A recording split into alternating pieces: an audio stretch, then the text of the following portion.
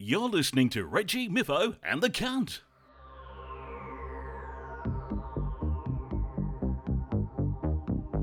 Hello and welcome to Australian Gothic, a podcast about Curse Australiana, and you're at a picnic to the lovely park known as Hanging Rock.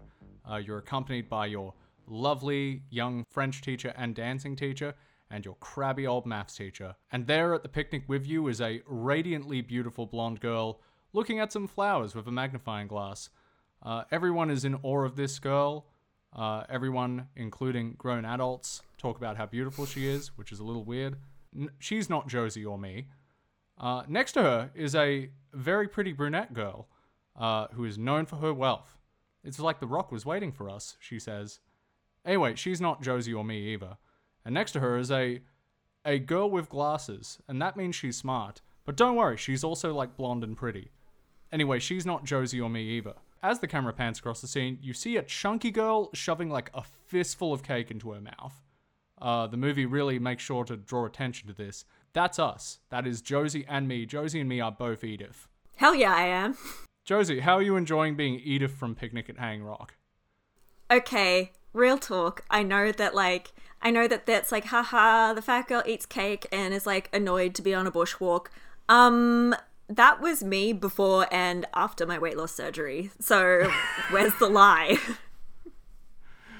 Sorry, it's true. I'm not saying, yeah, anyway. No, look, I am also probably that kid. I am getting curious about going like camping and bushwalking and stuff again, because it occurred to me, I was in the Air Force Cadets, I went on camps, I kind of hated it at the time, but I did enjoy it, and I don't know, I reckon as an adult I could probably do like a more chill version of it. Like, I don't know, yeah, we climb a mountain, but maybe there's like a bar at the top. That sounds sick. Yeah, and they have sick wine, and I don't know, like, I'd do that. Giving me ideas. Okay, so this episode we're going to be talking about the movie Picnic at Hanging Rock. But before we get into that, we're going to do some housekeeping. There will be a timestamp in the show notes if you want to skip past our just general gas bagging and skip straight to the topic of this episode. 18 minutes, 45 seconds. So Lucas, since we last recorded, a lot of cool and significant things have happened in our lives. Would you like to begin, since yours is objectively like the biggest? Yes. My wife and I had our second baby. I know I've sort of foreshadowed this a few episodes, but our son was born on June 12th. He came 2 weeks earlier than expected, and it was wonderful. Unfortunately, he did have some health problems, and so he has been in hospital the whole time. Everything seems to be okay now, but as I imagine a lot of people could expect, it's extremely fucking depressing and despairing when your newborn has to go to the NICU. The neonatal intensive care unit. As of recording, he is coming home tomorrow. Everyone seems extremely confident he is coming home tomorrow. And he looks great. He's extremely happy. He is a funny little bubba and feeds voraciously. When he gets mad, he calms down when I talk to him. Maybe I'm just more aware of that because, I don't know, I don't know if my oldest child necessarily responded to that. But no, it has been an unusual 3 weeks. I have been extremely grateful for the podcast and its community for giving me something to work on as a distraction. But we are very excited to be proud parents of a little baby boy, and we're very excited to get him home tomorrow. Hell yeah, dudes rock. And I mean that in like the best way for once. Yes. Yeah, but congratulations, that's awesome. Oh, thank you. What about you? You've also got some cool news? Oh, yeah. So, yesterday I handed in my last piece of assessment for my degree, which I've been working on for a really, really long time, like getting a degree in general. I wrote a whole thing about it on my Twitter the other day and how much it means to me.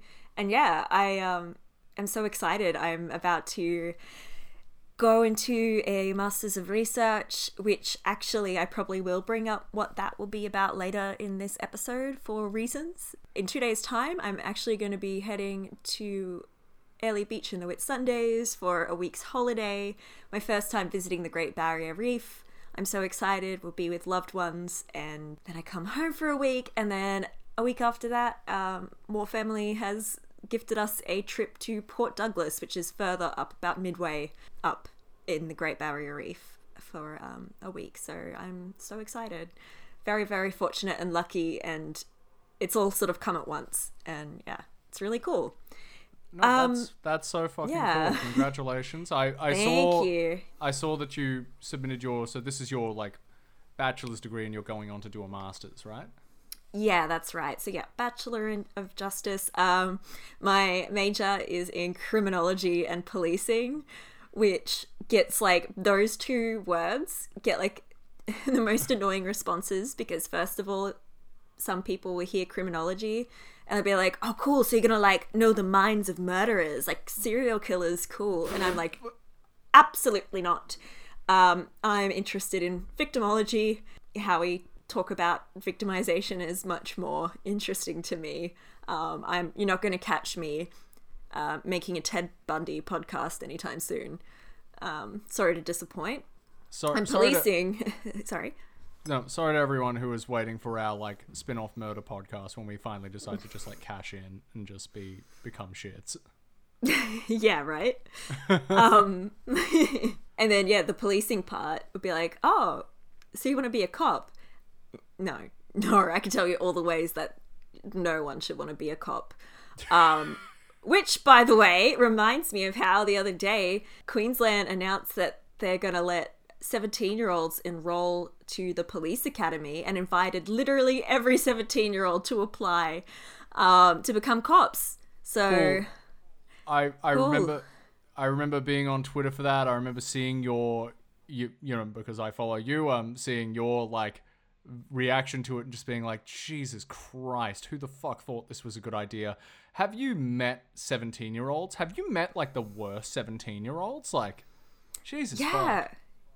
And it's like, it's been interesting because, I mean, at the moment we're getting still like people who haven't developed their frontal lobes, you know, entering into the police force anyway.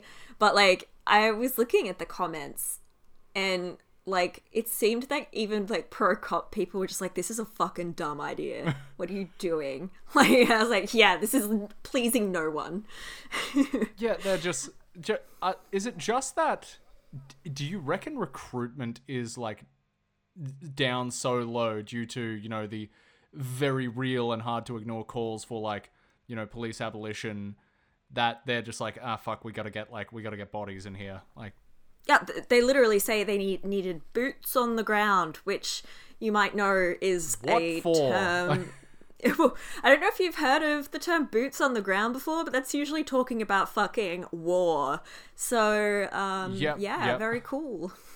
I could rant about it for ages, but it's literally just an attempt at indoctrination. I'm sure it serves as like a deflection of other shit that's going on. I think it serves several purposes. I wouldn't be surprised if they get rid of it because it is this state government is particularly prone to making decisions based on the public, which can be a double-edged sword. Sometimes that can be good, you know, if they stopped asking 17-year-olds to be cops, but it also can be bad in that they're also looking into appealing the sentence for a guy who accidentally killed some people in a hit and run as he was committing a crime.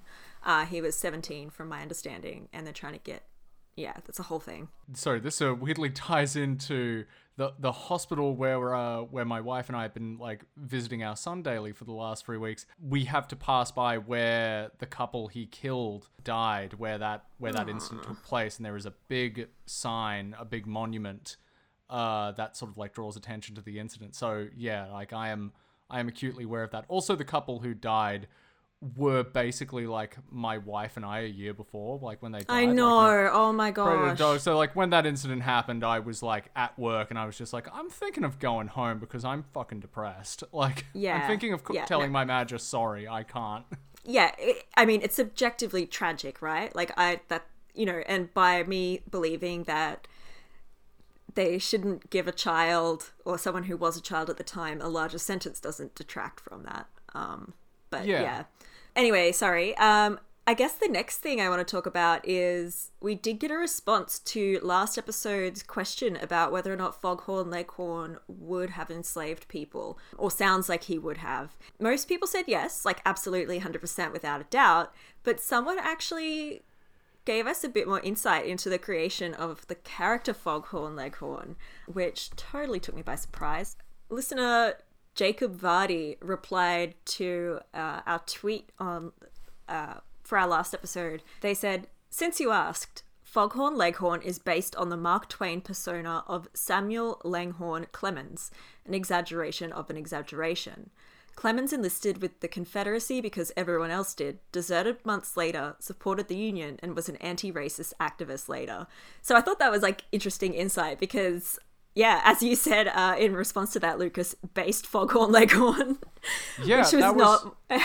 Yeah, that was so not what I expected. I just expected, like, okay, yeah, like, the Reformation in the US, like, never happened after Civil War, so they just have, like, all Kentucky types, like, you know, all Southern gentlemen types, and, you know, that's just, like, okay, that's just a voice that, oh no, the famous voice actor, I can't remember who did the voice of all the Looney Tunes characters could do, so they were just like, yeah, he can be the chicken.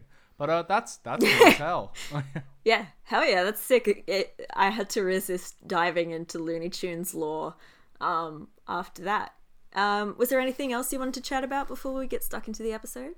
Yes, sadly, I forgot a piece that was originally going to be a cold open. Sorry, Josie, I'm going to come up with a segment sound for this, but I'm going to give you a Bluey Wiki update. Bluey Wiki update. Okay, oh no, what's going on? Okay, so what triggered this is now, and especially helpful since I've given everyone background on, you know, what's happened with the birth of my son and his time in hospital. A new season of Bluey came out. I found out partially, you know, just from my daughter watching Bluey on TV and also like on Twitter. A bunch of parents I follow on Twitter were talking about an episode from the new season of Bluey that is meant to be like very emotional. It's an episode called Onesies. Everyone was just like, oh, this episode is really sad. It had me in tears. I decided to go to the Bluey Wiki to just like find out what was happening because I was in a kind of delicate emotional state and didn't want to be like didn't want to be bawling my eyes out over a children's cartoon, particularly one dealing with you know, little kids. Anyway, the premise of the episode Onesies is that Bluey's estranged aunt comes to visit for the first time in years, and the reason she's estranged is because Bluey's aunt Brandy, who is her mum's sister, is unable to conceive children. And seeing her sister have like this family and children was like too painful. Aww. So she was estranged. When I looked at the wiki, the episode had been out for like a day. So this like the reactions I was seeing were like fairly live. So the wiki had not really been updated. There was no synopsis for the episode. It was like coming soon. It was just like, this episode deals with like themes of infertility. And then I watched the episode, and the sequence where you find out that Brandy is, you know, unable to conceive children is beautifully done in a way that like is going to go over kids' heads, but like, you know, as an adult you're going to look at it and be like, oh fuck, like as I did. It's like, it's Brandy the aunt like wrestling with Bingo, like Bingo has put on this cheetah onesie and is like pretending to be a cheater and is like attacking the family and is like wrestling with Brandy while Bluey's mum is like, oh, you know, she can't have children. She, you know, there's something she's always wanted, but she just can't have it. And there's nothing anyone can do. And as this voiceover happens, Bingo like runs off into the house. And we see from like Brandy's point of view, her like hands reaching out to Bingo as Bingo gets farther and farther away. It's excellent filmmaking. It's fucking devastating. I feel like I want to watch this just on my own. Fucking hell. So anyway, I look at the wiki, I go into it knowing this, so like I'm affected by the episode, but not as badly as I would be. But I go to the wiki and I was just like, just out of curiosity, just out of sick curiosity, I go to Brandy's character page. Oh no. This is her first on-screen appearance, and the episode on the wiki doesn't even have like a character synopsis, it's still being written, but we're just gonna go straight to appearance. Oh. She is a red heeler with light orange, brown, and cream fur. She has cream feet, hands, eyebrows, back spots, right side of the body and head, a strip in her shoulders, right arm and tail end, light orange back, knees, start of the tail, inner ears and forehead, and brown left side of the head and outer ears. Okay. Are you able to see what maniac is doing this? There can't be more than one. It has to be the same person who's just straight onto it. Yeah, just straight. Who's doing this? It must be a person in Australia. I don't know if it's like simulcast in the US, but the fact that she has an appearance section when the episode she's in doesn't even have like a full description is mind-boggling. But further to our investigation, someone in the Australian Gothic Discord actually highlighted that the way the appearance was set up, the way it's like written, is very similar to how furries describe their OCs. I knew it. I don't know if I said this in the last episode, but I knew it in my bones. that it was a furry who was doing this, because no one is that fixated on the appearance of a cartoon animal. I fucking knew it. Sorry. Continue. No, that's all I had. So anyway, when the person in the Discord, I can't remember your name, my apologies, gave me that explanation, I was just like, good lord, that's perfect. And anyway, this just cinched it. Just me trying to like brace myself for an episode that might like affect me emotionally, because I have kids now, allowed me to discover that yes, people on the Bluey Wiki are possibly perverts. Not that there's anything wrong with being a furry. It's fine. It's not always sexual. I will defend the furries on that. It's not always sexual. It's still weird. I have many furry friends. I know that some furries listen to this podcast. I love you all. You're allowed to do it. I do weird things. You do weird things. It's fine. I just don't want to see it. You just have to repress it. That's the healthy way to deal with this. I'm kidding, obviously. Don't repress it. And I don't know. It's fine. It's funny. It's amusing. Like, it's literally like, but this is the thing, is that it's like so not sexual. It's just descriptive, and I love that. Like, real talk, I do know that like there's just someone that this is their particular interest, and like they've figured out how to describe, I guess, animal characters. They know what they need to detail, and they've got a really effective way of describing it. And no, okay, I won't say all knowledge is useful. I won't say, look, this is not unuseful. I'm just trying to dig myself out of this hole. Fuck.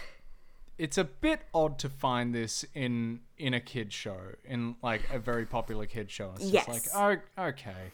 Yeah, but also like, I don't know, making big assumptions here, but it does sound like this is someone's particular jam, and like this just is like, this is their thing that they do. I hate the expression yuck your yum. It sounds gross, but okay, like this, yeah, I don't know. It's fine. This person does this, I guess, and they are like preparing the wiki, but it's still, it's odd. It's odd, but I do find it amusing. And also I find it amusing reading it to you on our show. Yes, exactly. I think it's the immediacy for me is incredible. Like, the last one was funny, but this one is like, oh, you're doing this as soon as the episodes drop. That's fantastic. Well, look, way more on their ball. Yeah, this one seemed oddly restrained compared to like the Bluey's grandpa one that we read out in the episode. So like, good on them. Maybe they're reining it in. Maybe the editors of the wiki are back and forth, and it's just like, hey, remember that all these characters are like rectangle dogs that are just meant to abstractly look like cattle dogs. So like, come on, man. There's now like been a style guide implemented for like the fucking editors of the Bluey wiki. Oh, amazing. God, probably. Anyway, today we are discussing the other seminal work of Australian Gothic, certainly literature, but in this case we're focusing specifically on the film, Picnic at Hanging Rock.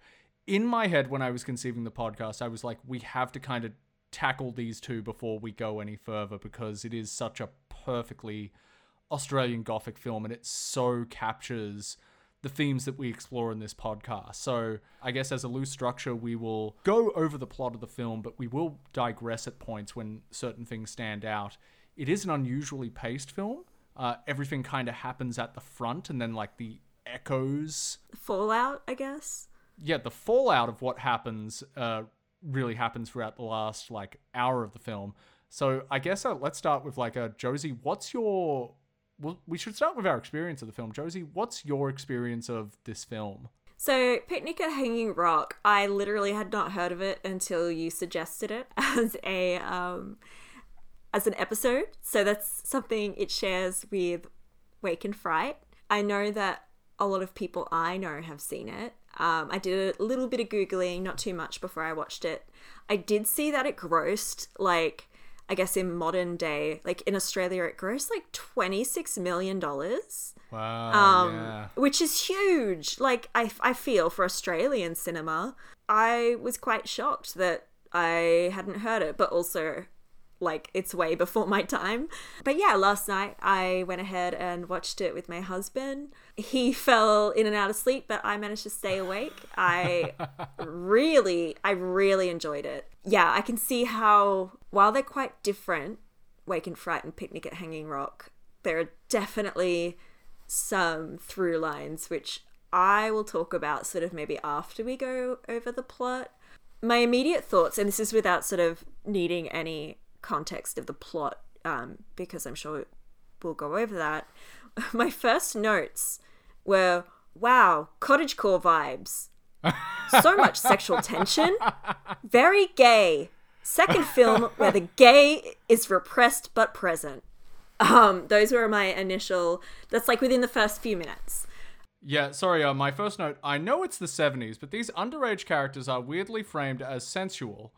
But, but yeah, like you've said, weirdly gay, very sexually repressed. And yeah, that only just occurred to me that was a through line with Wake and Fright. But yeah, the start of this film is the girls all waking up. It takes place at the Appleyard School for Girls. It is a like private school, finishing school for girls, where, you know, they go to get educated, they learn about maths and shit like that, but also because it's like the 1900s, they're really just learning how to be like, you know, housewives. They do like knitting classes, they learn French, they learn how to be like proper ladies so that the second they graduate, they can like marry some dude and start having kids. I'm quite certain at one point one of the teachers is like, sorry, I have to go teach senior needlework or like advanced needlework or something like that, which, as someone who loves textile art and will defend the utility and the artistic virtue of textile art, is fine, but like it just, I don't know, it just really tickled me being like, sorry, I have to go teach senior needlework. It's like, oh, I know what school this is. Yep.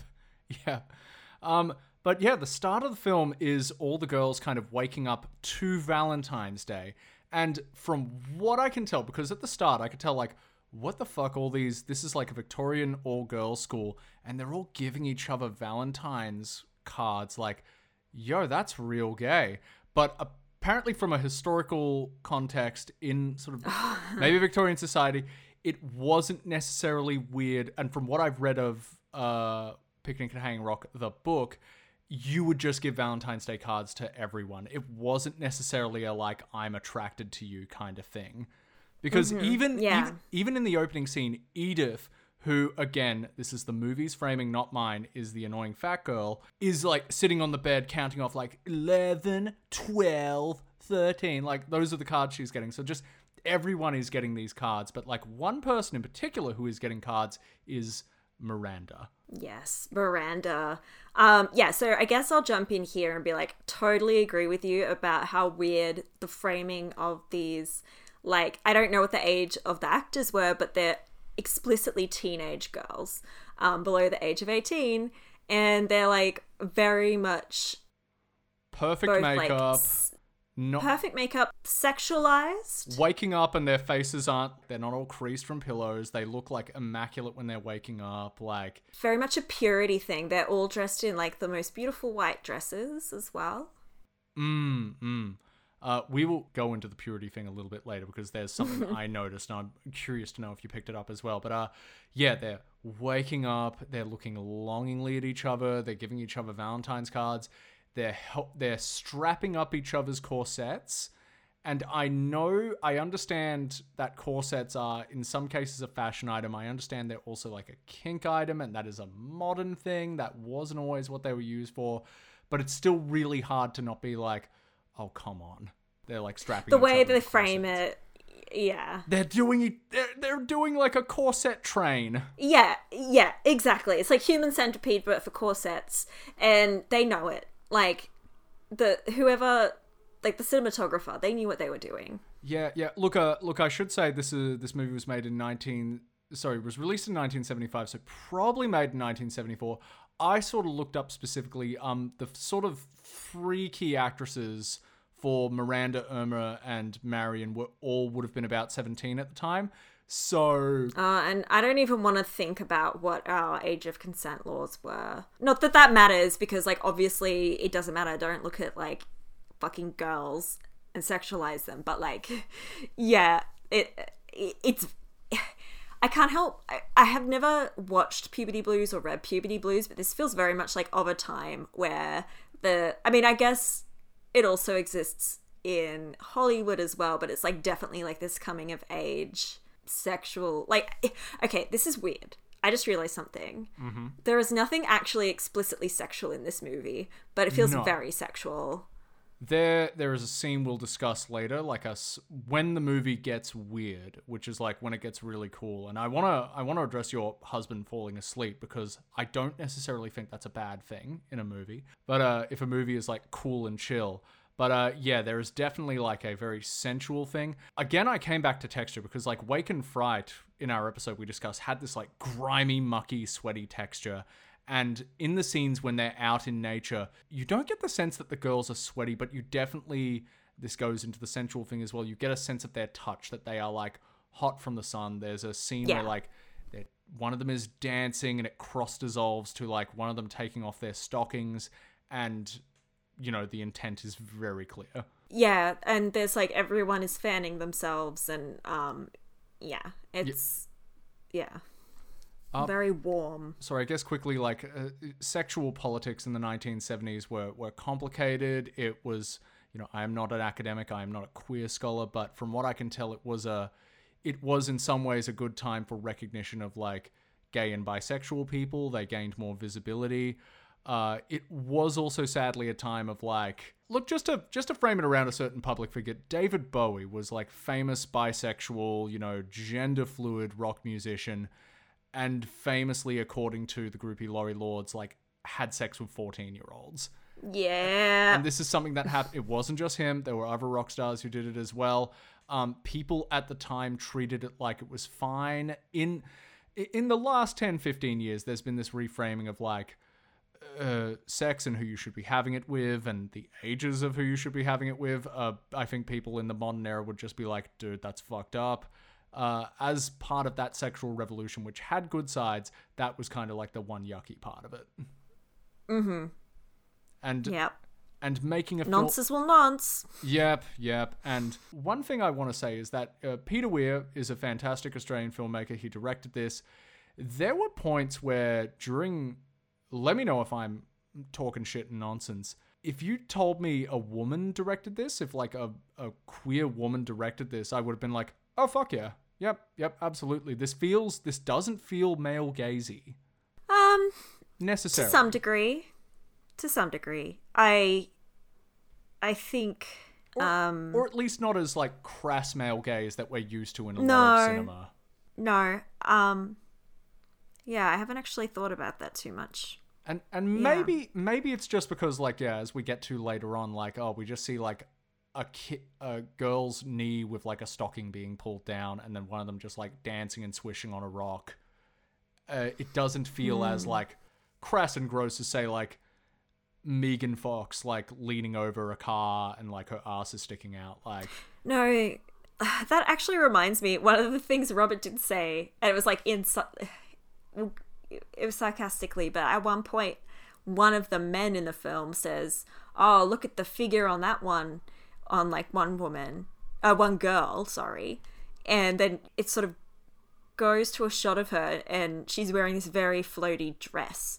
And Robert sarcastically said, haha, look at the gams on her. Like, he literally couldn't, like, she was just in a floaty dress. It was like... This very, otherwise, like, pretty modest outfit. Very modest, I would argue. Yeah, and they were still like, oh, yeah. Like... Well, yeah. that dudes will rock. Dudes will rock. Well, certainly that character Bertie, and then very famously, he is accompanied by another character called Michael, who is like a British lord, and he's just like, oh, I don't feel that way about these things. And that character Bertie says like, Yeah, you just think these things. I say them out loud. And do you Yeah. know the actor who plays Bertie? Yeah. Do you think we should like move along in the plot before we talk about Bertie? Yes, 'Cause I do have let's something do to say that. about Okay, Bertie. so Appleyard College, they all wake up and they're like doing very kind of like almost queer-coded stuff. There is a key interaction between Miranda and Sarah. Miranda is an older girl. Sarah is meant to be a bit younger. Sarah is like brunette. Sarah is not going on the picnic, and she's watching Miranda in the mirror. Miranda is kind of talking. It's like, oh, you must come to Queensland and our property. And then she kind of gets, the conversation turns a little bit somber. She's just like, Sarah, you must learn to love someone who isn't me. And it very much sets up that like Sarah is, it's hard because like in a lot of, this is meant to be sort of Victorian literature. When they say shit like, you must learn to love someone, like it's framed as companionship, but it's like very clear that like, nah, Sarah might be like attracted to you and like into you, like fixated on Miranda. Oh no, 100% loves Miranda. So they all go downstairs and they do like weird little St. Valentine's dances with like the statue. And then Mrs. Appleyard, the stern matron, tells them all that they're going, to celebrate St. Valentine's Day. They're going for a lovely picnic at Hanging Rock, and it's still homework. They have to do a fucking essay when they go to school on Monday. And, they're not permitted to climb the rock. But when the carriage goes past the village, they may take off their gloves. This is framed as like February in Australia, so it would have been hot as shit. Oh my god. So and they are again wearing these like big flowy muslin dresses and corsets. So that's not how you dress here. If you don't live in Australia, that'll be deeply uncomfortable in the bush. That would fucking swamp ass for days. My god. Yep.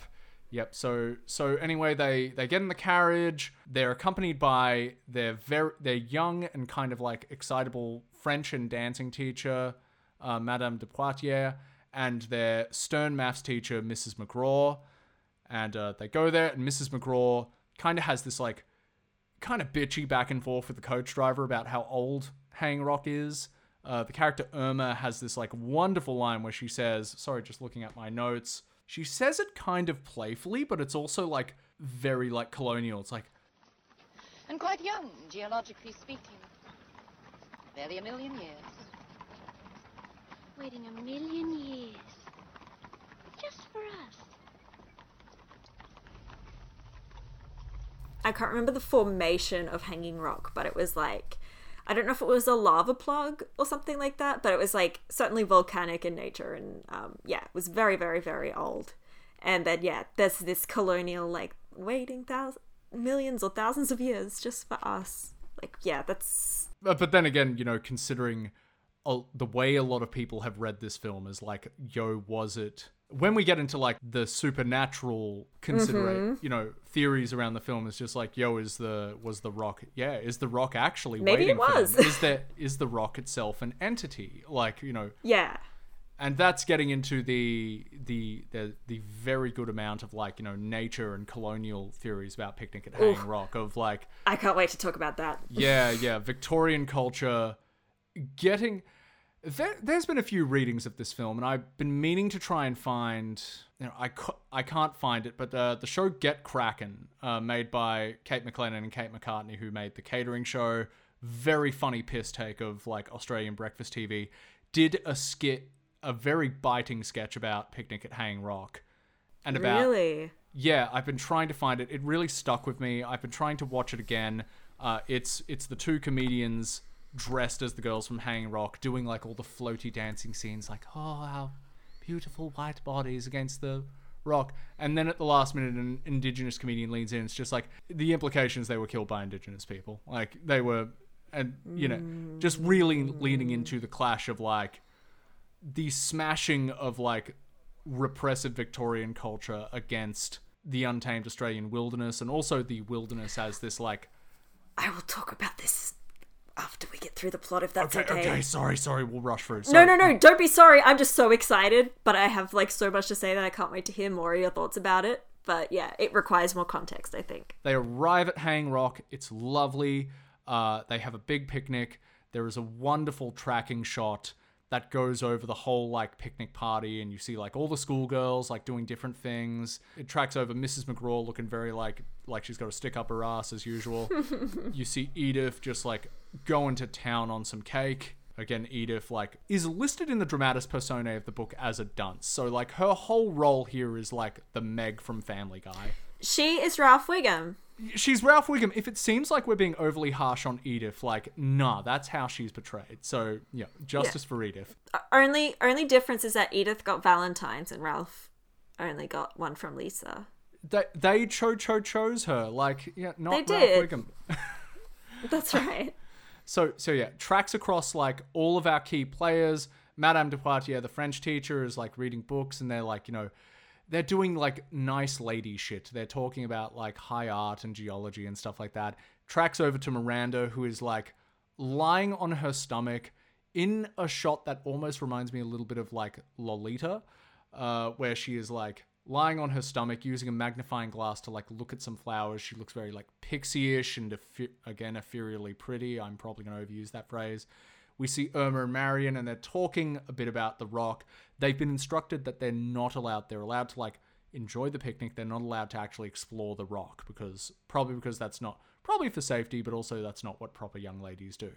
But eventually, Miranda uses her charm. Like, Miranda is not only, like, the top shit queen bee cool girl of, like, the students. Like, she has this sway over the teachers.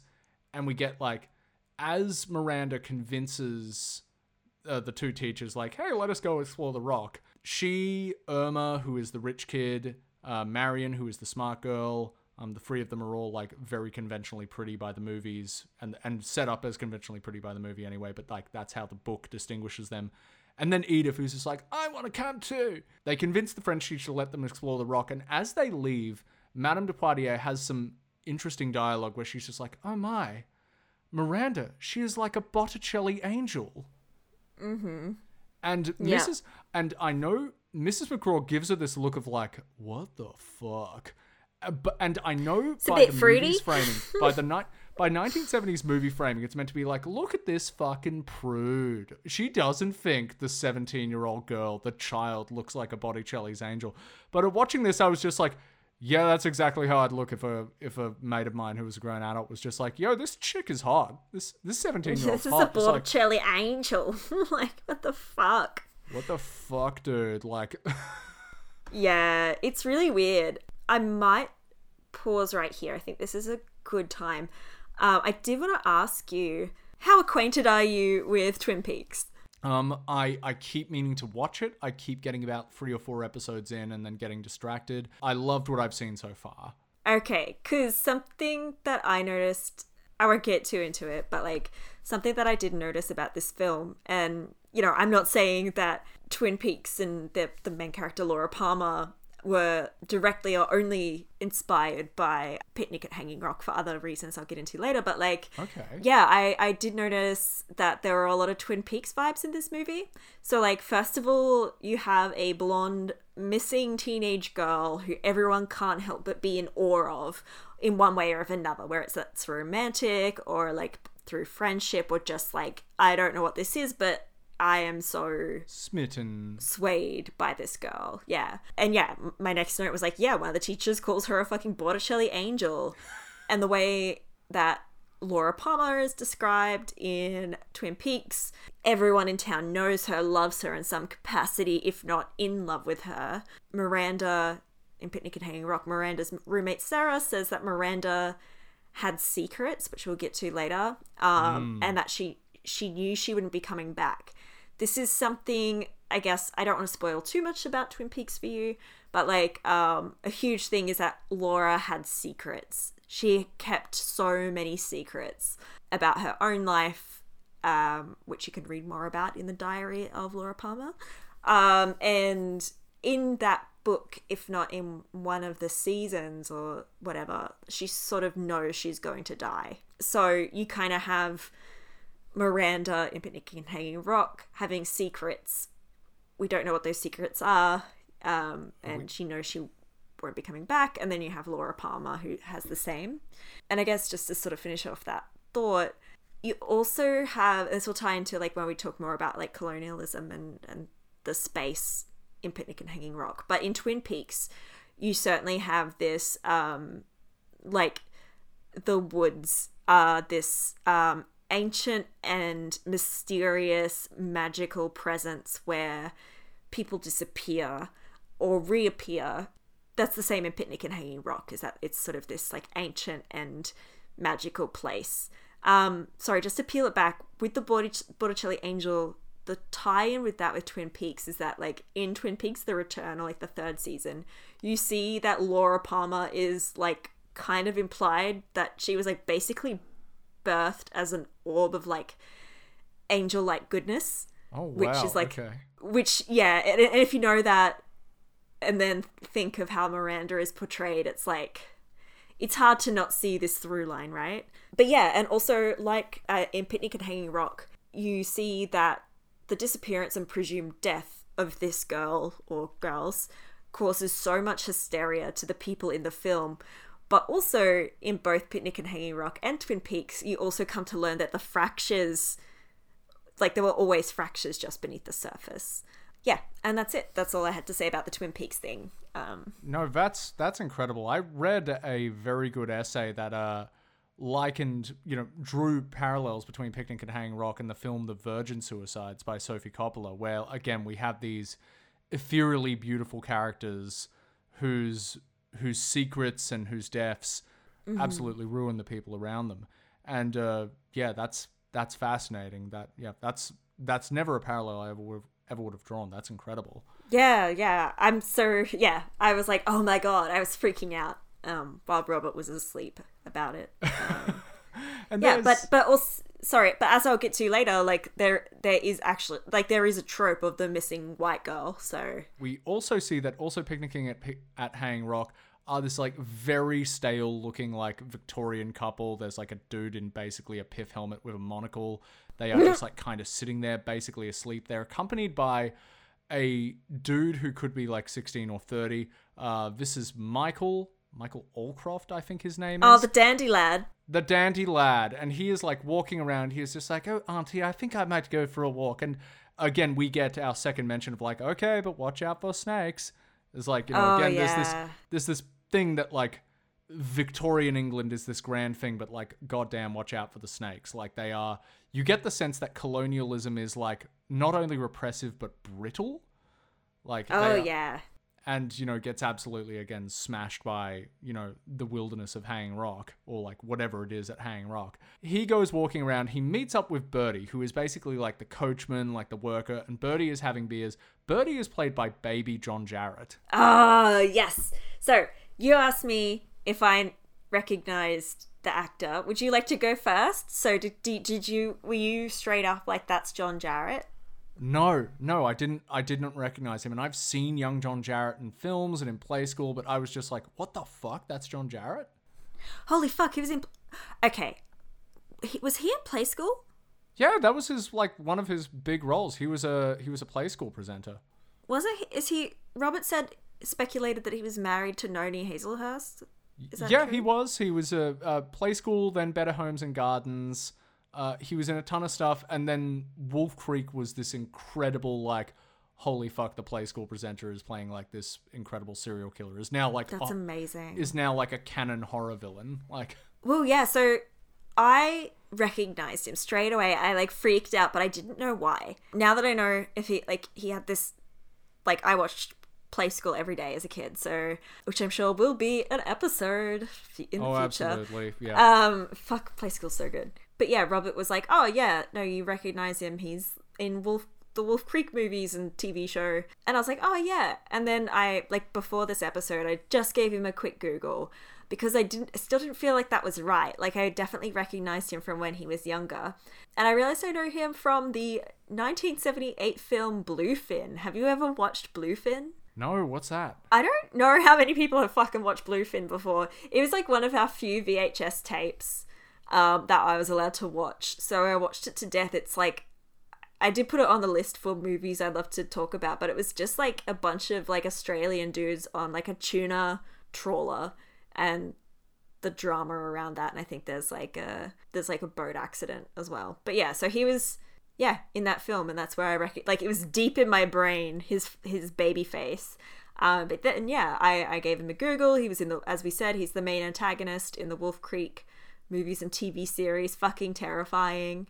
But he's also been in a bunch of other stuff that I haven't watched, but probably our Australian listeners would recognize him from like A Country Practice and McLeod's Daughters as well. He is almost worthy of his own episode because just of how, as producer of this podcast, I'm considering doing episodes on individual creators. Peter Weir would almost warrant one as well, because we are also going to do Gallipoli. Someone suggested another Peter Weir movie that's like quite significant and like good in terms of its impact on Australian cinema. So look, we're going to navigate that as we go along. But yeah, John Jarratt is one of those actors that has been in like damn near everything. This scene is basically another undercurrent in the movie. We see this like back and forth between like posh Victorian like sensibilities and not working poor, but like the working class Australians. Like Bertie, John Jarratt's character Bertie is again like the coachman and is like going to clean up, and he's just like, oh, you're here, are they finished? Do I need to go clean up?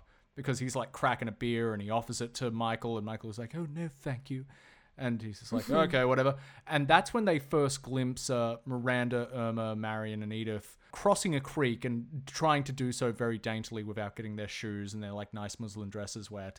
And this is where we get the pervy line of like, yo, check out the blonde one's gams. The figure on her, yeah. Yeah, this chick who was like wearing this fucking huge dress. Like, check out her ankles. Like, yeah, exactly, because that's literally all you can see. But apparently that was enough for old mate. Amazing. It's at this point, sorry, we missed our first trippy shot. There is this wonderful, like, I don't even know whether to call it like a cross dissolve or like a double exposure of like lorikeets screeching and flying over the sky and Miranda looking around. And this is also in the picnic scene that like where we see like the shot of all the girls, like in the tracking shot of all the girls, we start to hear the rumbling. During the scene we hear rumbling and we're just like, oh, that's just the wind. And there is a point where there is a wonderful shot where we see very clearly that it's not the wind. There's just rumbling. Yep. I did see, I didn't get a chance to read them, but there were multiple like academic papers on like the sound design of this movie, which I think is pretty cool. It was like, yeah, the soundscape of Picnic at Hanging Rock is worthy of study in itself, which I found interesting because I didn't even notice. I was just so engrossed in the film. We get to the point in the notes that I label filmmaker porn. We start to, my notes say, 70s Australian soundtracks with eerie synths are S tier. Again, there is a reason why the intro to this podcast is like an eerie, something approximating an eerie synth, because we just fucking love that in the 70s. Or like certainly Peter Weir loved that. I love it now. We also get this amazing 360 shot where we see the girls making their way up the rock, and it like shows them starting to walk up and then like pans to the left, shows the rock, shows the tree, shows everything like that. And then when it gets back to them, they're like way further up the rock. Going back to you mentioning your husband falling asleep, this is a very like, even though this has scenes that are like horror and suspense, it is a really calming film at points. So even though he went to sleep, like there were moments I had to watch this in sessions due to things going on in my life in the last 3 weeks, but also like just having the stamina to watch it because I was just like, oh, this film is really good, but I'm just so relaxed now. I could go to sleep and I'm gonna miss it. Like, it is a bit like a dreamscape, and in fact, one of the themes that happens at Hanging Rock itself is that people will go to sleep and wake up again, just for apparently no reason. But now that you say that, and like Robert sort of made a passing comment, be like, oh yeah, I think it's okay that I fell asleep and woke up. I think that could also be a way of viewing the film in some weird way, I guess was his comment.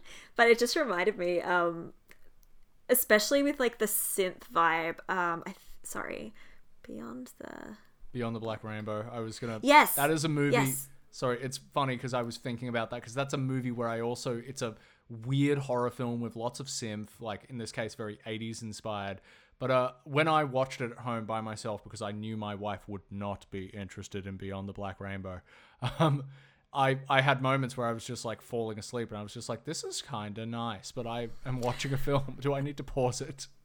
I went and saw it at like New Farm Cinema. 2-Bit Movie Club held like a double feature of Beyond the Black Rainbow and like another movie. I literally watched the first 10 minutes and fell asleep. And I woke up right at the end. So that sort of synthy horror, like don't be a sleepy lady. Yeah, it's great. Like I listen to the soundtrack for Beyond the Black Rainbow all the time because it's so relaxing. But yeah, it's...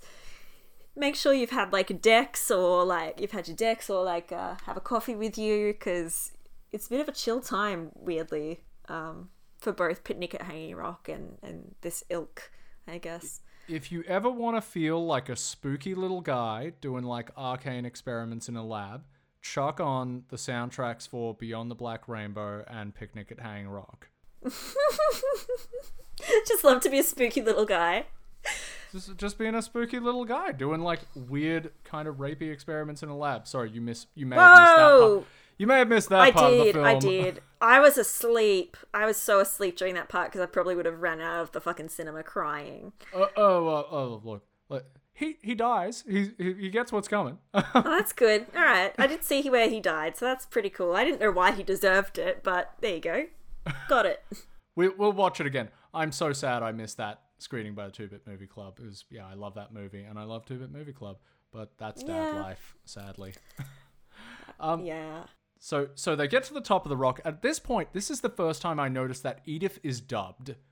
And apparently this was a thing. Oh god, yes, she is. No one knew it for years. Apparently it only became like a big deal in like 2010. They were just like, yeah, the actress Edith, who is obviously dubbed. And I noticed because her mouth isn't moving. Like they've reached the top, they've reached the rocks, and Edith is having a big whinge about like, these stupid old rocks, why can't we go back? Like, and meanwhile, like Marion, Irma, and Miranda all just seem kind of like they're hunting for something. Like something has really drawn their attention, and they're saying weird shit, and everyone is sleeping. Oh, I forgot to mention that like the first sign that something weird is going on is that everyone who has a clock, it stops exactly at 12.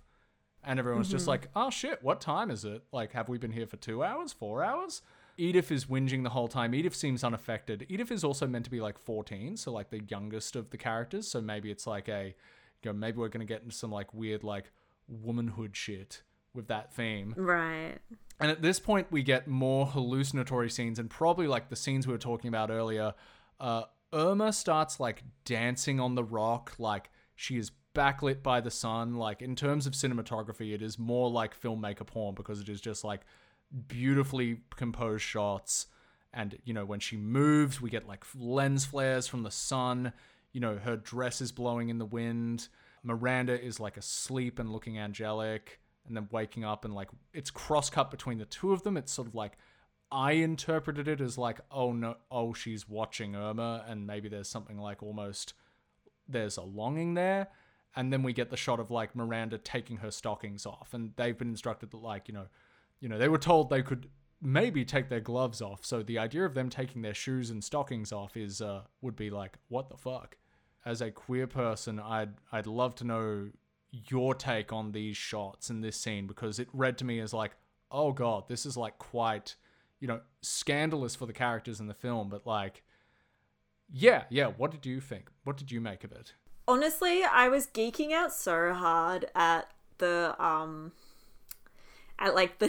connections I was making with Twin Peaks at this point that I like totally forgot about gayness. I will say, you just reminded me though, in terms of the queerness of the film, I don't know if it was intended, but at the start when Sarah, the girl who is roommates with Miranda, is told that she isn't going to the picnic, there's this really like jittery teacher at the school, and she says, oh, you're not going to the picnic? And she's like, yeah, no, I'm not. And then she's just like, yeah, neither am I. But there's like this weird lingering thing that I don't know if you picked up on that. No. It felt very gay. Again, maybe I'm reading into it, but it was just like a real weird thing. I don't know. It just felt weird to me. Look, backtracking a little bit, we did fail to discuss a scene where like Sarah is at the school and is being like grilled by Mrs. Appleyard, who's, you know, the headmistress. And it's just like, hey, you didn't learn the poem, what the fuck? And she was like, no, I wrote my own poem. And it's like implied to be about Miranda. And there is this weird, like, and this is other academics like writing this, not just me being like a weird guy. People have said there's this weird like dom sub thing going on between Mrs. Appleyard and Sarah. Like Mrs. Appleyard kind of treats Sarah poorly and seems to like fixate on her, and it's given the whole repressive Victorian vibe. It's odd. It's very weird. Lots of weird vibes. Victorian era, never again. Yeah, but in terms of like On Haiti Rock itself, I sort of beyond that point, it didn't feel entirely gay to me, but I also wasn't thinking about it. So look, not to deviate too far again, there was a music video that came out a couple of years ago, or actually I think it was last year, by the band Moona, called Silk Chiffon, which is very, very gay, very like, this is a song by a woman about a woman. And a lot of the cinematography from that song seemed, from the music video, which, you know, again, framing like the female gaze, looking at females, you know, watching Picnic at Hanging Rock is like, this reminds me of that music video. There's lots of, you know, dresses blowing in the wind, low angle, looking up at a woman dancing. Yeah, it was just like, okay, yeah, this is the female gaze. And this is what made me think, like, it's odd that a dude directed this, because, like, this isn't typically, you know, again, like, my theory that this isn't typically how, like, a dude would frame this if they wanted it to be, like, horny. Like, yeah, that's interesting. Yeah. I sorry, I don't have any more, like, comment on that. I hadn't. You were doing Twin Peaks shit. I was off doing Twin Peaks shit, yeah. But at this point, we get to, like, the key incident in the film. Shit's getting really weird. At this point, we see that the rumbling is not, in fact, the wind. Like, the movie makes it very clear. Like, all the girls at the site are sleeping, except for the maths teacher, Mrs. McGraw, who is, like, reading math series, and she looks up.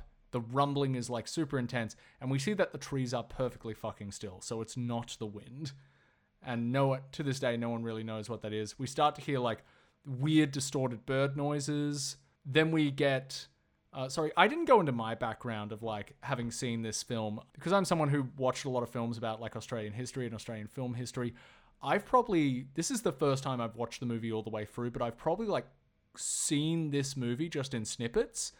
And there's one scene in particular that's in every documentary about Australian filmmaking or even Australian history, and that's the scene where the girls actually disappear behind the rock and Edith starts screaming. Yeah.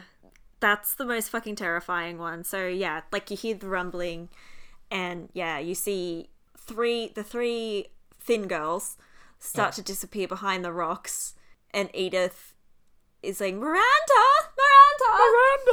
Come back! We have to do our obligatory Miranda! Oh my gosh. Yep. But she does this.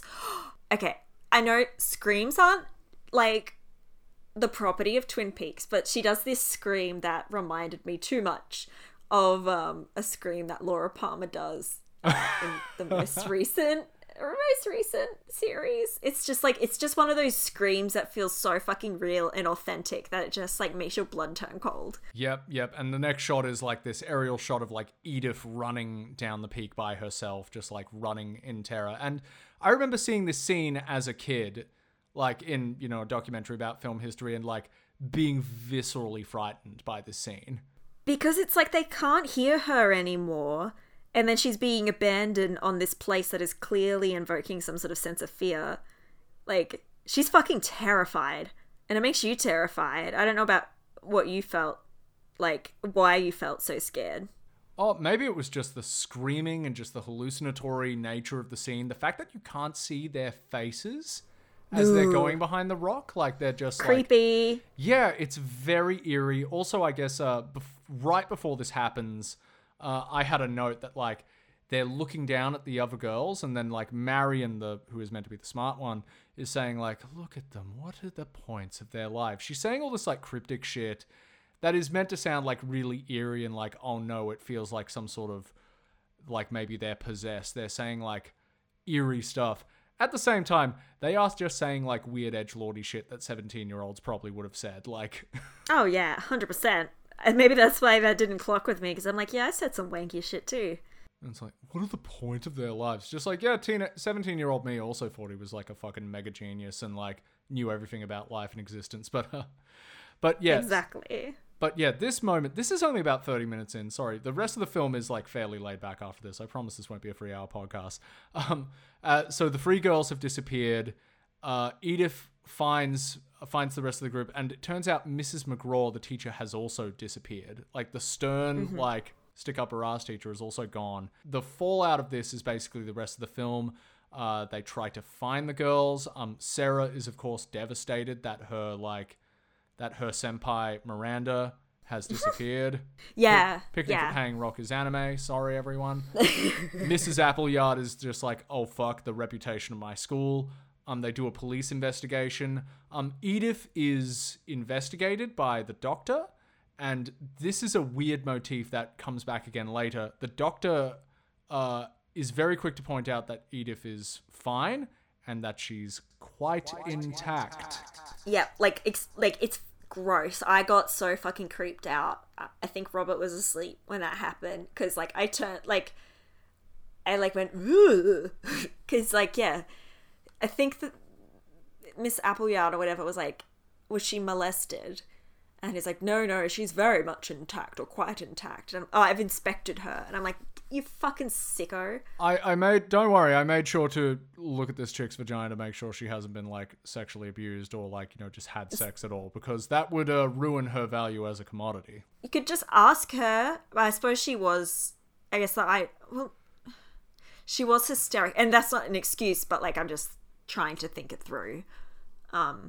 It occurred to me, like, I didn't note this, but like, if she had experienced like sexual assault, surely she would have said something. Like, oh, I don't know, she would have mentioned, or like, no. I was attacked by a man. Like, I don't know. Yeah, maybe this is me like missing shit, but yeah. No, sadly, I don't think that that's true even now. Yeah. But you should still care for someone and give them space to disclose that to you. But I also imagine there would have been fears that you'd be judged if you were, sexually assaulted. And so they kind of just sexually assault you anyway, or medically assault you, I guess. We gotta make sure that your value as a dowry bride has not been spoiled. That's a whole fucking thing in and of itself. But yeah, I'm glad you caught that, because it was just one sort of brief interaction, like 2 sentences. And yeah, fucked up. But yeah, so the rest of the film is about that and multiple attempts to find them. At one point, they find one of the girls because Dandy Lad Michael, or whatever his name is, I don't remember, insists on going up because he's fixated not on all the girls, mostly Miranda. Yeah. And he wants to find her. And he goes up this mountain, and was it Michael or old mate Wolf Creek that found Bertie. Irma? Bertie finds Irma. What happens is, actually there is this weird motif. There's like sort of a party where Michael sees a swan, and, we get like basically a cross cut between like Miranda and a swan, and it's clear that like Michael is like associating this motif of the swan with Miranda. And he goes to Bertie, who is like his confidence, just like, I'm going to go up the mountain. And Bertie's just like, mate, what the fuck are you doing? Like, come on, there's already like cops tracking. Like, don't fucking go up there. Anyway, Michael still just goes up there by himself. I think like Bertie goes to check on him. And we get the other like jump scare of this movie, which is Bertie finding Michael, and he's like got this mysterious cut on his forehead. He gets the cut very mysteriously. He has like a dream sequence. I want to talk about this. Yes. That's what I was about to say. Like, when Michael goes up Hanging Rock, where he inevitably finds Irma, there's like this literal point where 1 second he's like more or less okay, and then the next second he's like falling to his knees. It's like there's this force that doesn't want him to go up this rock or this like steep part of the mountain. And then, yeah, as you said, he gets this cut on his face, and he's starting to be bruised. Or like all of a sudden he's bruised and you don't really understand why. Also, it seems like he hallucinates a lot of the previous scenes. And that's the only way I know that like they repeat some of the dialogue from earlier and I was grateful for it because so much of the dialogue in this movie is like whispered or delivered in Victorian accents, so it's like kind of hard to pass. But they repeat, Marion saying like, "Look at them sleeping down there. What did their lives mean?" Like, he gets like glimpses of that, and then because I went back and played it back, they do a matte shot where like he's lying on the ground, kind of tripping out. It goes in and out of focus, and when it comes back, he's got the cut on his forehead, and so it's just like, yo, what the fuck is happening? Oh, I had noticed there were like a few things that they repeated, but I guess I was, My notes specifically say, okay, I'm glad they repeat the dialogue because buggered if I caught it the first time. Yeah, no, that was basically it. I'm like, oh, they're just reiterating it. Like, they want me to take note of that. I didn't even consider that there was something else weird going on with like time or, state of mind or whatever. Going into this film, I know one thing I heard for ages about the cinematography of this film, and they were like, man, the camera like is constantly looking at the rocks, and after a while you start to see faces. And at this point, yes. I believe about an hour in, I started to be like, oh yeah, fuck yeah, there are faces in these rocks. Like, maybe it's just, I'm not sure if the idea was like put in my head or... No, I had that and I didn't even read that. Okay, cool. So at this point, you saw them too?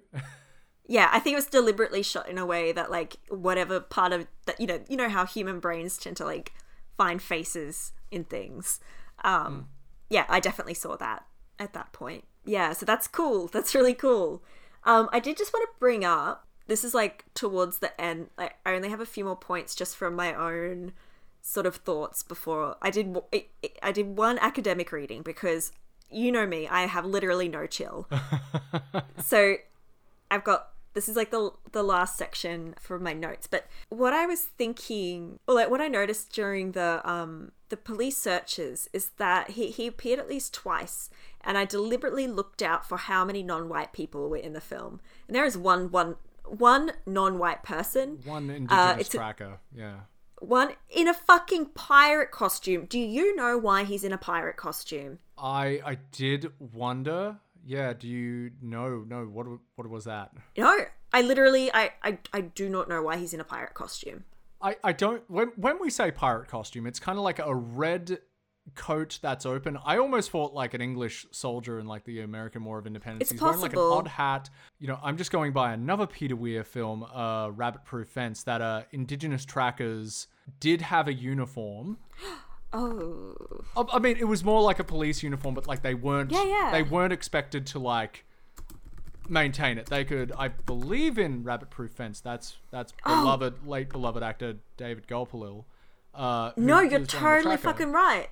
I just Googled it. Oh, okay. So with they the triangle hat. Oh, okay. Sorry, that's crazy. Yeah, no, you're... That's probably why the tracker is dressed in what looks like a kind of pirate costume compared to like what the other police are wearing. Yeah, holy shit. Yeah, I'll send you a link in case you want to like... Oh, thank you. I'll add it to the show notes. Yeah, holy shit. That's it. Like if you see, like that picture is exactly Holy it. shit. It's unusual. But yeah, obviously in the film it was not pristine. As you said, it was just like, here you go, here's an outfit, you're on your own sort of thing. Because I think the expectation was like a lot of these trackers would be like going deep into the bush where like, most white people would be just like totally lost. Mm-hmm. So it was just like, nah man, you can wear it however you like. Not that they were treated particularly well. Like no. But it did make me think, and I read more about this later, but like one thing that it made me think of is like, there's this huge unknown element of Hanging Rock, which is like expressed through the disappearance of the girls and like this magic or like, this unknown rumbling and everything like that. And it just is like, hey, actually, like, I mean, I know that this is obviously supposed to be supernatural or magic, but I'm also like, hey, maybe like, did any of them even like ask any mob who were on the land, like, hey, what the fuck is up with this rock? Like, but I'll sort of talk about that a bit later. I guess the one last thing before like we get into like, I feel like there's even more geeky shit to go. One thing I do want to note, So the film kind of continues like that. None of the other girls besides Irma are found. There's this, right at the end of the movie, it sort of comes to a head where, because of the damaged reputation of the school, all these parents are pulling their kids out, and they're not getting the funds to stay open. And you find out that Sarah, who is in love with Miranda, she's an orphan. And you sort of make the connection that Sarah and Bertie were a brother and sister who had grown up as orphans in a orphanage in Ballarat, boarding school in Ballarat. And loop back to that in a second. But then, yeah, so basically the headmistress tells Sarah that, well, actually, like, your legal guardians aren't paying for your tuition anymore, so I'm sending you back to the orphanage. And then you see this smile go across Sarah's face. Ooh. And then eventually, which is just haunting to me. And then you find out, like, you see that she, I guess the implication is that she jumped from the roof, because we did see her on the roof earlier, like at the start of the movie. Yep. And she jumps and she dies by suicide. I don't know if this came before or after, but Bertie talks about how his sister came and visited him the night before in a dream. Ooh. Which is fucking, I got goosebumps even talking about that. And then there's like, they go and inform, is it like they go to try and inform the headmistress about this?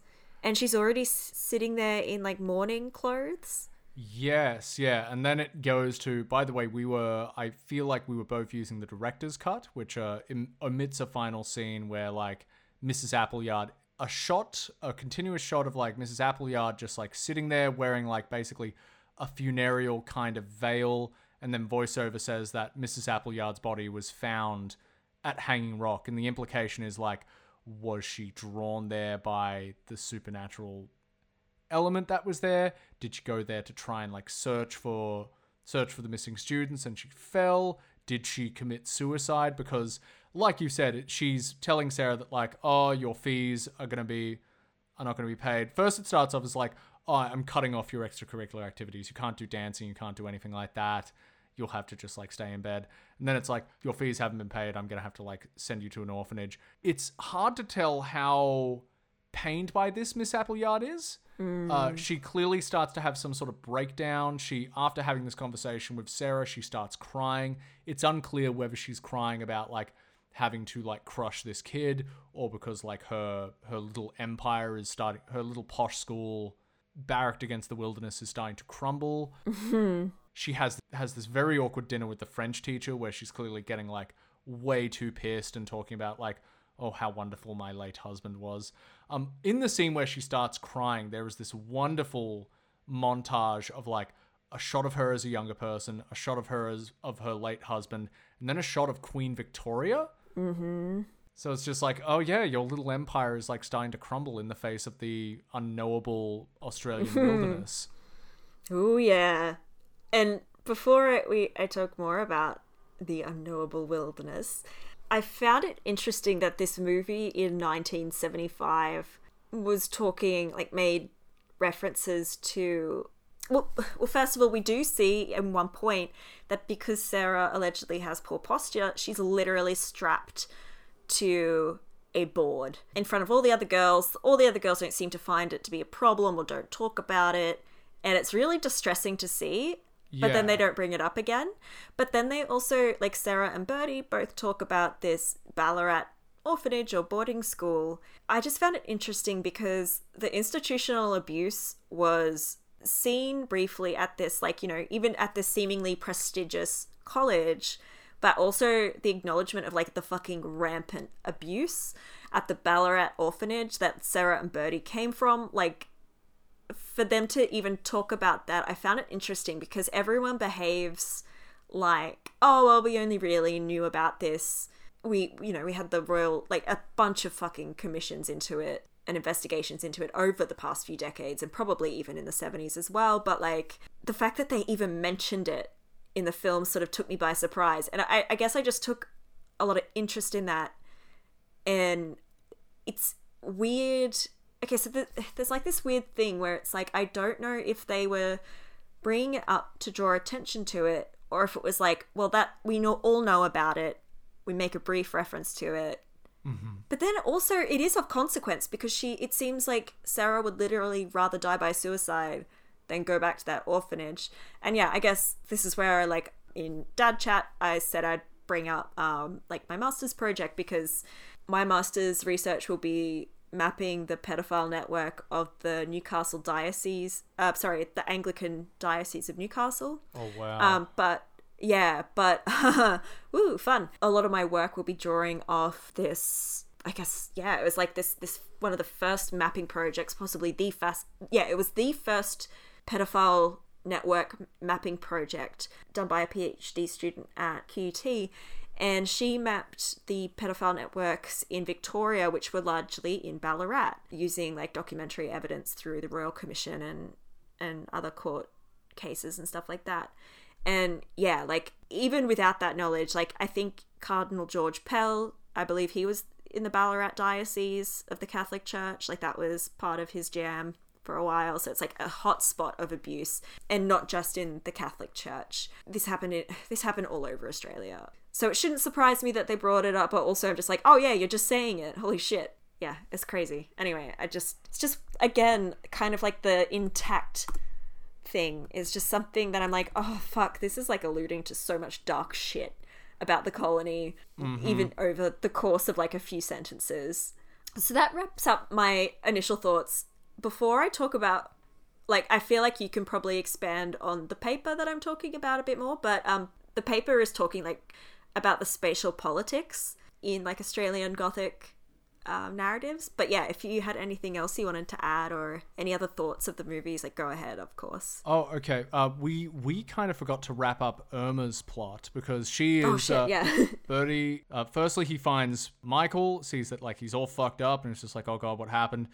Michael gets like ferried away in like a makeshift ambulance, and then Birdie, who is like intrigued by like, hey, why did my mate get like so fucked up? And like, look, it was like, we get a big jump scare when like he finds Michael, and Michael looks like he's seen some shit, and it's just like, oh god, what has he seen? And Birdie investigates further, and he finds Irma, and Irma is like, has been out in the bush for a week, but seems like weirdly fine. She's not wearing shoes, but her feet aren't all fucked up. And this is where we get the other instance where the doctor says like, don't worry, quite intact. Oh, I didn't notice he said that about her too. He says it like twice, because he says it like once to the cop, and then again to like, she's quite intact, like to like a bunch of people as he's leaving the house. So it's just like, don't worry, she's safe. Next thing, I must let you know that like, don't worry, nothing gross has happened. And I made sure to like check this comatose kid. Jesus Christ. Yeah. This Irma's survival, like the kids are initially happy, but then Irma is like pulled out of school. And again, like, this is evidence that her family is rich. She appears before like the rest of the girls during a dancing class, where again, Sarah is like lashed to the wall due to her bad posture, and also because she can't afford to do the dancing class. And Irma is wearing this like wonderful red, like not velvet or like silk kind of like hat and gown. You know, the French teacher brings her into the class. It's just like, hey girls, don't you want to like say hi to Irma? And the girls are all kind of like, why aren't you saying anything? Why aren't you telling us anything? And the whole class breaks down in this like savage crying, screaming, grief explosion almost, but also like anger at Irma, because Irma woke up and doesn't remember anything. Like, has no idea what happened to Miranda, Marion, and Mrs. McGraw.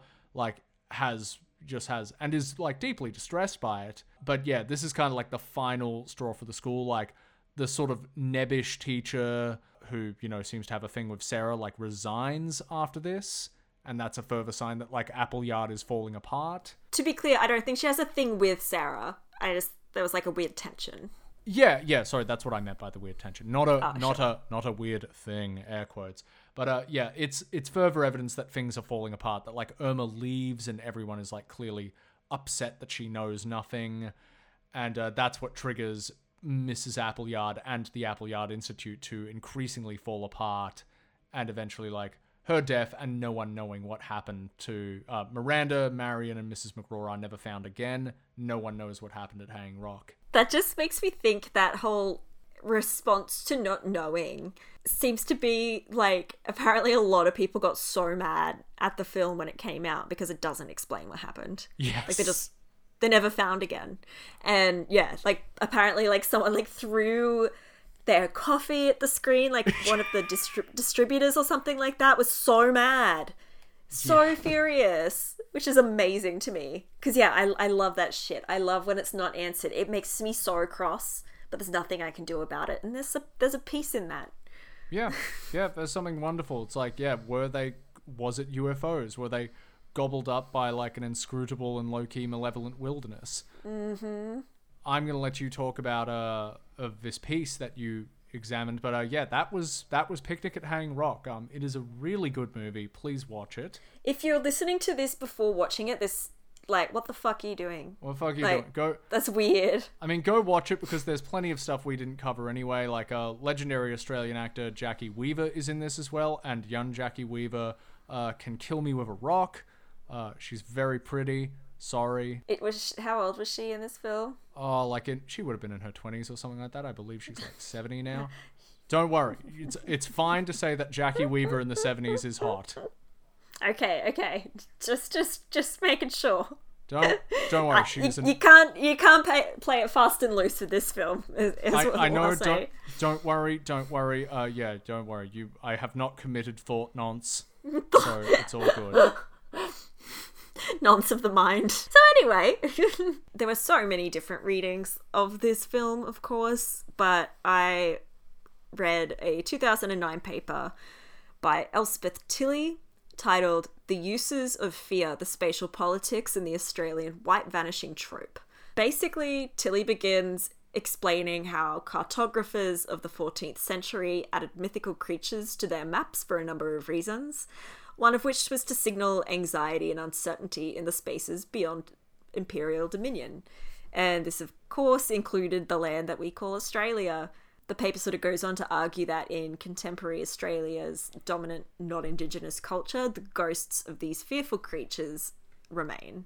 Tilley goes on to explore the recurring narrative trope in non-Indigenous texts that uses spaces of fear and disappearing whites. The disappearing whites trope involves a character going into the bush, the difficult, uncivilized wilderness with episodes of crises and struggle to survive. And it was at this point that I realized that, like, this point alone, although to different extents and emphasis, that this vanishing or disappearing white almost applies to Picnic at Hanging Rock and to Wake in Fright, because he does have, like, the whole trying to get back. Like, not only is the town of the Yabba hostile to him, but on his way back he really struggles, like trying to escape or whatever.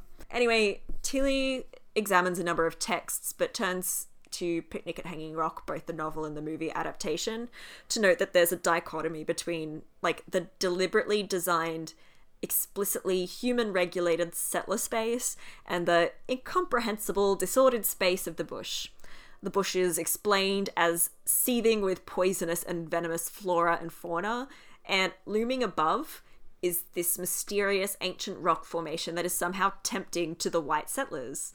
This unknowable yet somehow tempting nature beyond the controlled settler space is a through line in like the white vanishing trope. There's an assertion that the settler project depended on establishing and reinforcing these binary views that include settled and unsettled space, where settled space is symmetrical, orderly, and safe. And if we look at just even the structure of the school, like the college, it is a box. Like, it is symmetrical, the grounds are symmetrical, beautiful, manicured. It's an Italianate mansion in the middle of the bush. Yes. It like doesn't belong there, but it's like trying to enforce empire onto the space, basically. 100%. Beyond the finite settled space is that of the haphazard, infinite, and sometimes even described as like slovenly bush, like across different texts. And basically, whether consciously or not, like this white vanishing trope, which is found in Picnic at Hanging Rock, underscores the preoccupation that the settler colonial state of Australia has with defining itself through the creation of and continuing the repression of the other. I have a few thoughts. It's like, of course, in this movie, there's some weird stuff going on in terms of like maybe there's a portal or something else magical occurring. But in reality, we do look at the natural landscape like this, like as a place that is unknown and unknowable, but people have managed to live on this continent for 60 fucking thousand years. It is not unknowable. Perhaps if we didn't displace the people who developed knowledge of this land across thousands of years, we wouldn't try and copy paste this imperial idea of what it is to be civilized, then maybe we'd fucking know where we are. Also, when like your comment before, like I didn't realize that there was an implication, or like it could be read that there's an implication that these girls were killed by indigenous peoples. Even just reading like the disappearing white trope, it's sort of this controlled, safe space with something tempting in it. It reminds me of that whole trope of like, which I obviously fucking disagree with, of like, you know, white, pure, virginal, white girls being tempted by and preyed upon by the beastly black man. And for non-Australian listeners, Indigenous peoples identify as black. That's what... Yeah, I'm not saying that that's like a legit reading. I'm very new at trying to like garner meaning and understand different readings of media, but like putting that white vanishing, like the disappearing white trope and this weird thing of temptation. Oh my god, sorry, it just fucking occurred to me. It also is like a weird, the settled space is like the Garden of Eden, like it's controlled and everything is like as it should be. And then there's this tempting, poisonous thing that corrupts or changes things. I don't know. Sorry, I might sound very wanky, but I'm just like, there's so many ways to like view this film. It's really cool. I guess I come down between like two different things, and thank you so much for providing getting us this text, because that really sums up the anxiousness under this film. Because like Joan Lindsay, who wrote this book, purposely left the ending ambiguous, refused to explain what happened until like after her death. She released an extra bit of the book that goes into like Area X Jeff Vandermeer kind of shit, which is like remarkable. Yeah, like the Mrs. McGraw turns into like a crab people. What? And takes Miranda and Marion into like a time rift. It is described as like a rift in space and time. It's wacky. What the fuck? That sounds so cool. You gotta point me to how I could read that. Yeah, the Picnic at Hanging Rock is probably more intriguing. The publisher excised this last chapter on the first book, and you know what? The book is probably better as a result, even without the weird fiction stuff. She purposely left it ambiguous. She was just like, well, what do you think? What do you think happened? What does it mean? She like leaves it to the viewer. So Josie, do you think is Picnic at Hanging Rock an expression of colonialist anxiety in the face of an unknowable and malevolent wilderness, like by colonial standards, not ours? I think the Australian bush rules. Or is watching the movie, I got the idea that like the Australian bush is indomitable against weird repressive Victorian attitudes, and anything that goes up against it will eventually like get destroyed. I think both can exist, right? For, I guess, the same reason. It's this anxiety and fear of the bush but also like the empire's grip on power. I think that because of colonialism, I guess like, I don't know, I'm kind of developing a lot of thoughts at once, because like Indigenous peoples have lived here for 60,000 years. They survived, and yet the settler way of life is destroying ability to get food, and is destroying like the coasts and erosion and all that stuff. And I think that maybe, you know, there is danger to, I guess, the colonial project because of its own ignorance, if that sort of makes sense.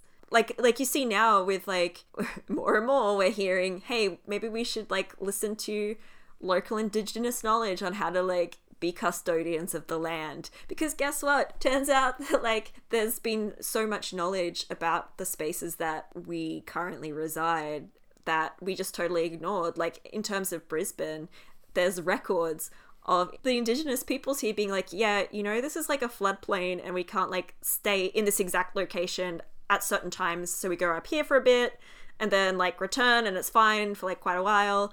So they were kind of just like, and this is obviously an oversimplification, but like they were just like, yeah, you don't want to build a whole fucking city here, but you know, white supremacy.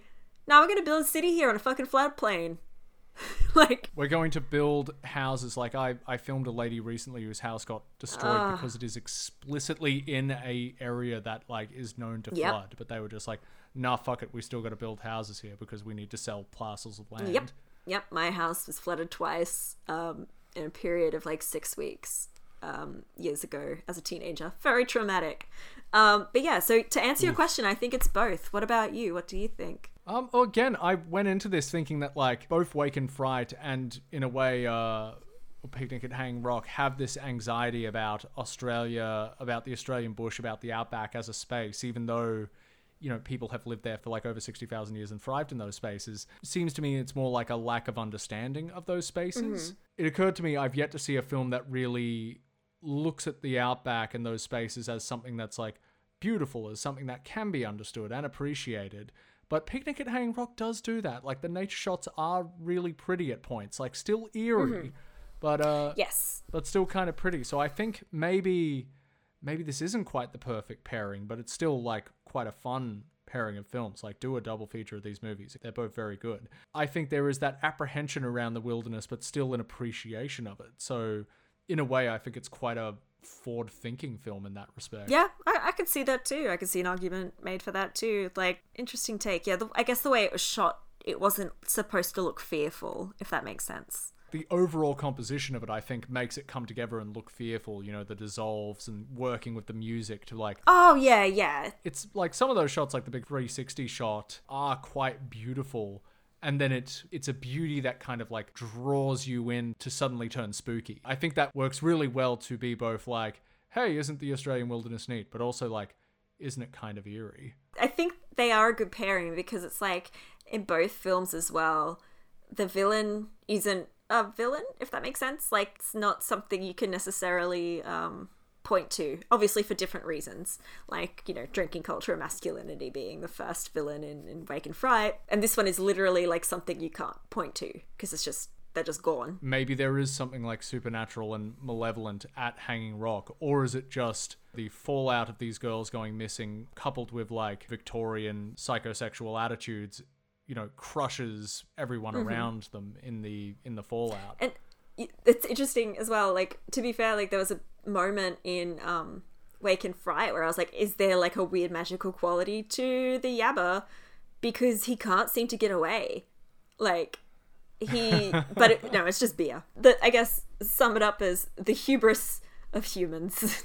Yep, the hubris of humans in the face of terrifying but also kind of lovely Australian outback. Yeah. And we hope to talk more about it as we go on. Thank you for bearing with me. I'm so sorry, Lucas, that you'll have to edit this because I'm sure there's probably going to be like an issue with flow and stuff like that maybe, but I'm sure, I hope our listeners enjoyed it. And if any listeners have watched this film or do watch this film in preparation for this episode, I'd love to know what you think. Like, to answer Lucas's questions, like, what do you think of the film? What do you think it does? Or what story does it tell? Or do you have a different reading that you'd like to talk to us about? Lucas will probably do an outro of where you can find us. Also, before I go, I don't know if you want to include this like in the housekeeping part. Another thing that happened was that I was on an episode of the podcast Beyond the Breakers. I invited myself on to a maritime disasters podcast because that sounds very much like something I would do. And I spoke to them about the Pasha Bolka incident that occurred in Newcastle in 2007. I had a whole lot of fun, lots of laughter. Those two folks are from America. So yeah, I guess you could go visit their feed, give it a listen. Behind a paywall is the uncensored version. Someone said that censoring the swearing of an Australian is like declawing a cat. The folks at Beyond the Breakers said it's just like putting a fine piece of art behind glass. Very smooth. But yeah, it's a good podcast in general, but I think if you want some more Australian content, head over there and listen. And I know that they're listeners of Australian Gothic as well, so it was really awesome. Shout out to, it's a very good episode. Shout out to friends of the show, Beyond the Breakers. I really enjoyed the episode. I'm glad. Thank you so much for joining in, listening to us today. I know this is probably on the longer side, but God, there was a lot to talk about. Yeah, please tell us what you thought of Picnic at Hanging Rock. I'm very excited to have these 2 films done, because the first 10 episodes of this podcast are kind of like a little bit of a tapestry, a little bit of a collage, as we keep exploring like the darkness behind Australian culture. And now that these 2 films are out of the way, I think we can really sort of set the tone of what we're looking at. And so thank you, Josie, for watching these films with me and continuing to explore this topic. No, it's been so much fun. I mentioned it in the Discord, but obviously I've been enjoying doing this podcast anyway. It's nice to chat to a friend. I always love taking on new projects. I love the scope of this podcast, honestly. I don't know. It's so fun being like, well, one episode could be about a movie. The next one could be about fucking Bluey fan theories. I know that movie podcasts aren't for everyone, but I personally enjoy doing them. I'm glad that it's also like, that it's literally up your alley. But also in terms, like for me, I was explaining on the Discord that part of my agoraphobia, so agoraphobia is like fear of feeling anxious and anxiety. And as someone who is terminally anxious, that's often very hard to deal with. But one of the ways that manifests is that I avoid watching movies because I get anxious about not being able to, like, I'm worried I might not be able to hold focus, or I'll need to pause it because I feel anxious, which is couldn't be me. Which is fine. And now that I realize like I can do that, I'm an adult, no one can stop me. But so I spend way more time avoiding watching a film or choosing a film that will be whatever weird parameters I've set for the day. But having someone be like, okay, I need you to watch this film by this recording date, it's actually really good. The less choice, the better in this one specific context. So thank you, Lucas. Happy to help. I'm sorry that we've watched 2 very good films, and as we get into further down the line of this podcast, we are going to watch some real fucking weird movies. Can't wait. I am a huge fan of like D grade horror, so yeah, try me. Well, we will definitely be watching a movie where we get to see Jackie Weaver naked, Alvin Purple. That seems very deliberate on your part. It is a very silly film. It is about a regular looking guy who is just irresistible to women. It's incredibly stupid. It's incredibly sleazy. It's so Australian. That sounds amazing. I can't wait. All right. Well, anyway, thank you everyone again for listening to this episode. And thank you for, again, this amazing project and all being a part of it. Cheers. Bye. Hi everyone, just Lucas again with a few notes. My son did end up coming home the next day. He's been home since. We're very relieved and very happy to have him home. As Josie mentioned, you should check out Beyond the Breakers and their latest episode, which has Josie on it. You can find them on Twitter at beyond_breakers. We have a Discord you should join. There will be a link in the show notes for that. You can follow me on Twitter at Luxasm. You can follow Josie at JSSPCR. Don't forget to check out Josie's other podcast, A Hill to Die On. At A Hill to Die On Pod. Thanks again for your patience. I know this episode was a little bit late. I was just having way too much fun with my baby son. See you all next week for our next episode. Love you.